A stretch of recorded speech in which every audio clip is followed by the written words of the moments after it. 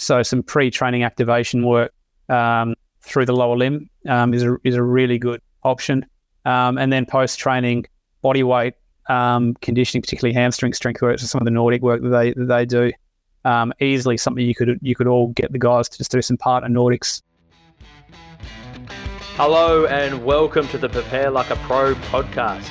Make sure if you haven't already to subscribe to my YouTube channel to receive a notification and never miss a live interview.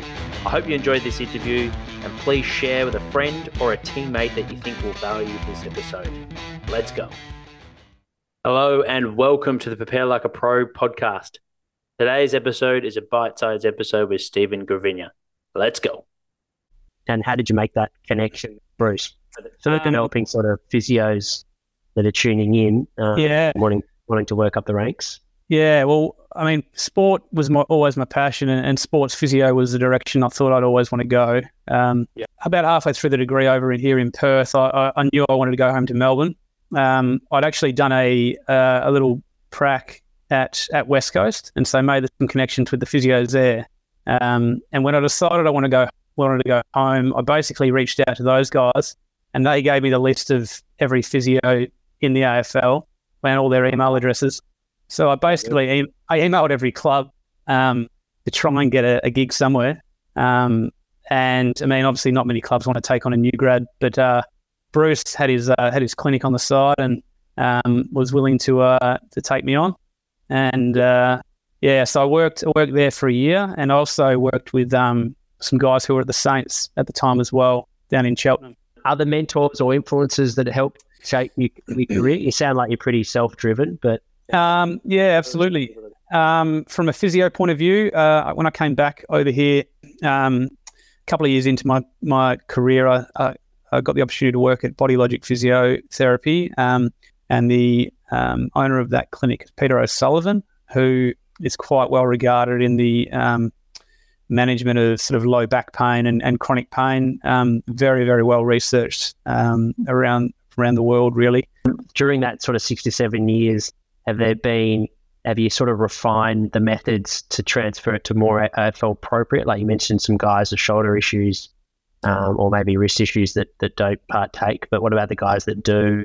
How is it different to what you see on YouTube, like you mentioned? I mean, we do a lot of floor-based work in terms of mobility crawls, rolling, some sort of rolling and tackle technique work.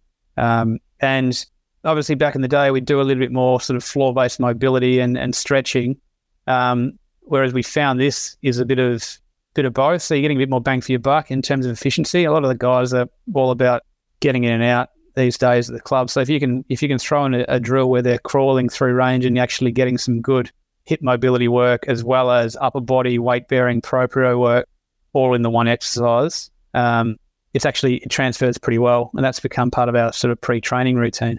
If I'm working with this club, for instance, our guys are professional athletes, they're not spending time in the gym and as much time on recovery. Do you have any advice for, trying to get the best bang for your buck? So working with a big group who, they're working 9 to 5 and just getting to training on time? Yeah, absolutely. Absolutely. Some of these drills could be used as part of the warm-up. So some pre-training activation work through the lower limb is a really good option.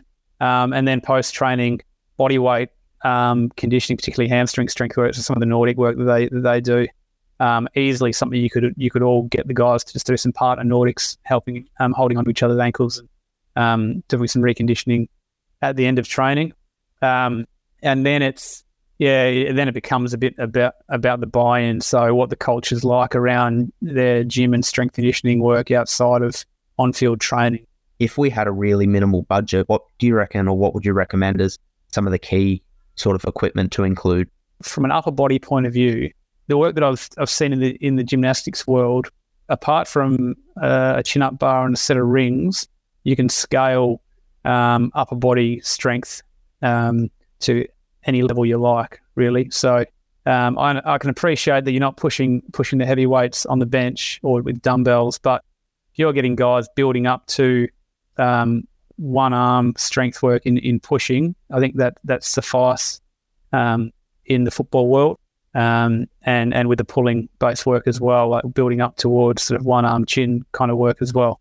So I don't think you need too many, too much of an equipment arsenal for upper body. And from lower body, I still think the barbell's probably king. And so if you've got barbell or an ability to have a squat rack, I think from there you've got lots of things. If not, even any kind of weighted work like a kettlebell becomes very multi-purpose in that space. Do you have any like recovery protocols that you'd really recommend to like post-training, post-game the next day? Yeah. I think sleep is king. So if you've got nothing else, just make sure they're getting home and getting into a well-rested state, and getting the best sleep possible. Outside of that, nutrition's probably number 2.